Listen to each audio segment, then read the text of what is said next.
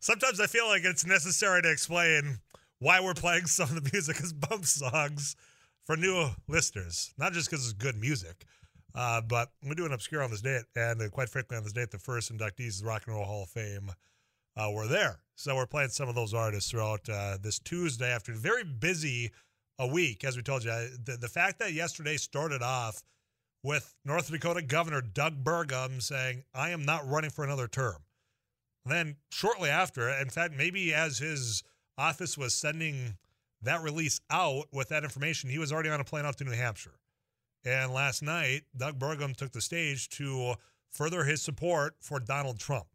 Now, today you're watching in real time as people are leaving those polls and saying, I voted for this individual and here's why. And I want to get an on-the-ground report on exactly how some of that is going. And do that, our national correspondent and CBS campaign reporter, Jake Rosen, joined us out at Merrimack, New Hampshire, right outside a polling place. Jake, I appreciate you taking time. How are you? Hey, good. How are you? Thank you for having me on. Oh, well, I appreciate you stepping out and being able to join us because this on the ground, North Dakota is, well, we're been watching locally here, and it was exciting at the time when our governor decided, hey, he wants to run for president. That was, well, short-lived, and now he's all in on Donald Trump and is out there. So with that as kind of the foundation, what are you hearing on the ground as people are leaving those polls today having already cast their ballot? Well, I'll backtrack a little bit to last night. I got a couple minutes alone with your governor, Doug Burgum, on camera, where I asked him about his support of Trump. And I was actually at his last event. It was up here at an Elks Club in New Hampshire.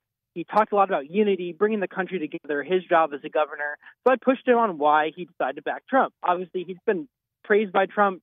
Trump and him have been pretty close, at least publicly. And, he basically said it's time to bring the country together. Everyone should back up behind the former president. And I think that's kind of the vibe I'm getting on the ground here. I've been in front of a polling place here in Merrimack for about an hour, interviewing voters on and off camera, just trying to get a sense of what people are really thinking. I think that's an important thing here. And while there definitely is some support for people like Nikki Haley, I think there's this feeling that the economy was better under Trump. People felt safer under Trump.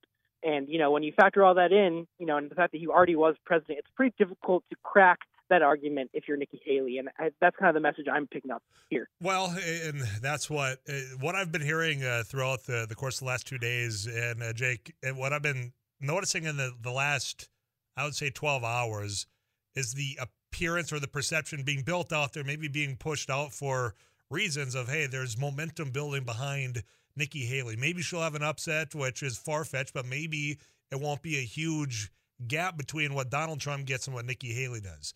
You're not necessarily hearing that at the polling place that you're standing outside of. Well, it's just one polling place, Yep. So it's put that in perspective. And I am in the southern part of the state, so a little bit closer to Massachusetts, Okay. a little bit more of a suburban area versus like the North Country. I was up there last night at the Trump rally, where people are fervently behind former President Trump. So, right, there is this disparity in New Hampshire of, Sure. kind of being more up in the country versus around Manchester. But what I will say is that's 100% true. And I really think that the momentum that is maybe perceived in the media or portrayed in the media, she really was packing some rooms early this year. But that was when there was a lot of people in the race. And as they've kind of dropped out one by one, no one's come to endorse her. Yeah. And I think that is just a key thing, that when Trump's able to come here with his kids, with his allies, with his people who have supported him, like your governor and Vivek Ramaswamy, it's just pretty difficult to make a wide-ranging, across the state at the same time push like he's done for a week straight here. Meanwhile, obviously, Chris Sununu, the governor up here, has been a vocal Haley supporter for months, but he also shopped around for a little bit, and I think that's pretty indicative of where things are at, too. And I think when push came to shove, and I'm not sure if it was on one of our CBS Morning Sunday talk shows, but in passing, basically said, and this is Governor Sununu saying, well, I guess if I have to at that point, I might still back Donald Trump. So that endorsement with that fallback position has become commonplace in American politics, it seems, at least on the Republican side. It doesn't have as much weight behind it as an endorsement, just my opinion. My question for you, and I'm not sure if there is a barometer or if you've spoken with other in the Nikki Haley campaign or at all, but is there a percentage of the vote they feel they need to get? Is there a threshold that's saying, hey, at the end of this night, if we get to 40%, we will continue on? Or have you not heard anything to that effect, Jake?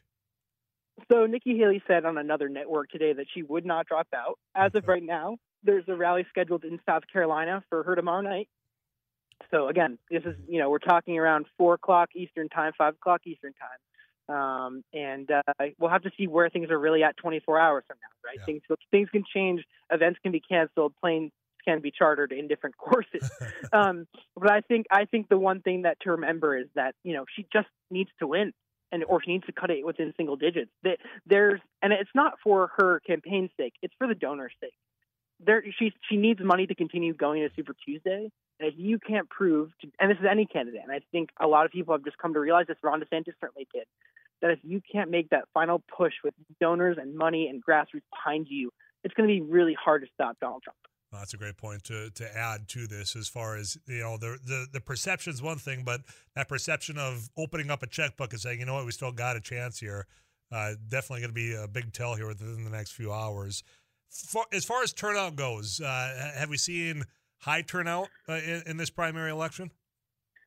So I've been working on getting that reporting nailed down all day. I'm sure we'll get a report in the next couple hours from the Secretary of State's office. I've heard nothing official, but what I have heard is that there were long lines this morning, obviously before people go to work, kind of dies down in the mid-morning time. And then right now, the polling side of that, the door is basically rotating with people walking in and out. Oh, okay. So I think people are just starting to get off work or maybe taking some time out of the later part of their day to come and cast a vote. But, this state takes politics seriously, and it's a pretty well-educated state. People get that retail politic opportunity because it's a relatively small state with only so many places.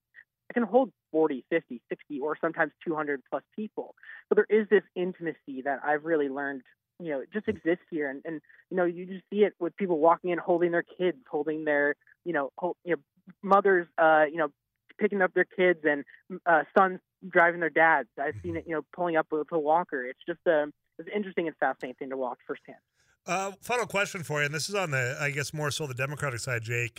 We played yesterday's audio of the deep fake robocall that sounded an awful lot like Joe Biden was not Joe Biden. Has anybody made comment on that, as far as those that you've talked to, when it was that encouragement not to vote? I mean, the reason I asked is this is something that I've been watching from afar, worried about this becoming normal campaign approaches, using AI and those sort of things. And when you have it in a robocall, and if you would have blind tested some individuals, you wouldn't have been able to tell the difference. Have you heard much about that robocall at New Hampshire? So I have not talked to voters, specifically me, but sure. I confirmed that story yesterday with some sources. I got that recording, and we sent it around CBS. The governor responded yesterday saying that it's voter suppression and intimidation, and that they're going to investigate it. But it's going to be really hard to trace that, I think. I know our CBS team is trying to track that down too, obviously, to kind of just see who made that call and why, and to who specifically were they targeting. It seems like there might have been a targeting of other Democrats, not necessarily independent voters, but nothing's really confirmed yet on our end. I'm really worried about this too, and I think it's just fair as an American to be worried about the influence of, I think especially for an older American, to pick up the phone and think it might be Joe Biden. Mm-hmm. And maybe if you had a landline or you're not great connection, I don't know if you guys remember hearing that phone call, or you can, tell your audience kind of how crackly it sounds, but it just sounds like maybe a potential real phone call. Yeah. And I think that we've seen it with campaign videos already. When I worked at Face Nation a couple months ago, we did some reporting on this too. It's only going to get worse, I think, as we go into yet another Biden-Trump rematch where, there are bad actors and technology is advancing faster than anyone's wanted to legislate. So, I think it's up to the people, and people like you and me and people in their communities to just be aware. And, the campaigns only found out about this after it was reported in the media. Mm-hmm. I think that's just such a key thing here, is that, being vigilant, especially as primaries approach in every state. Yeah, I think it's one of those that every time that there's something even remotely close, we're bringing it to our audience, so they're at least in the know on that. Jake, final question. Are you going to be at a watch party tonight, or are you going to be watching these results come in? So I'll be at this polling site until it closes at 7 p.m. Eastern time. I'm going to stick around. I'll be joining some CBS radio hits later, and then I'll be going maybe to Dean Phillips' watch party, but we'll see. He's running that, a matchup long shot bid for the White House against Joe Biden and the write-in campaign up here. But, there's definitely some anticipation among the Trump and Haley camps for what tonight's results will be. And there's victory parties planned across the state and a Red and Biden victory party planned also. Right. Jake Rosen, my friend, I appreciate you taking some time for us. You take care out there, and we'll check in again next time, all right? Thank you, sir. All right, thank you. Jake Rosen again with CBS. He's one of the campaign reporters out there. Anything surprise you in there? I mean, to have the individuals that are coming out saying I'm voting for Donald Trump because of the economy, and they felt as though they were more secure under him. I want to get your reactions to that at 35270. And I'm looking at the Adventure RV Text Club. I got a Road Warrior part that the semi-truck on fire southbound I-29 south of mile marker 46. And that was sent in just a few moments ago. So, again, there has been an incident southbound I-29 south of mile marker 46 involving a semi. I appreciate that message coming on in. And now you're the eyes for us out on those roadways. If you can safely let us know by text, 35270. Ladies studio line open as well all day at 237-5948.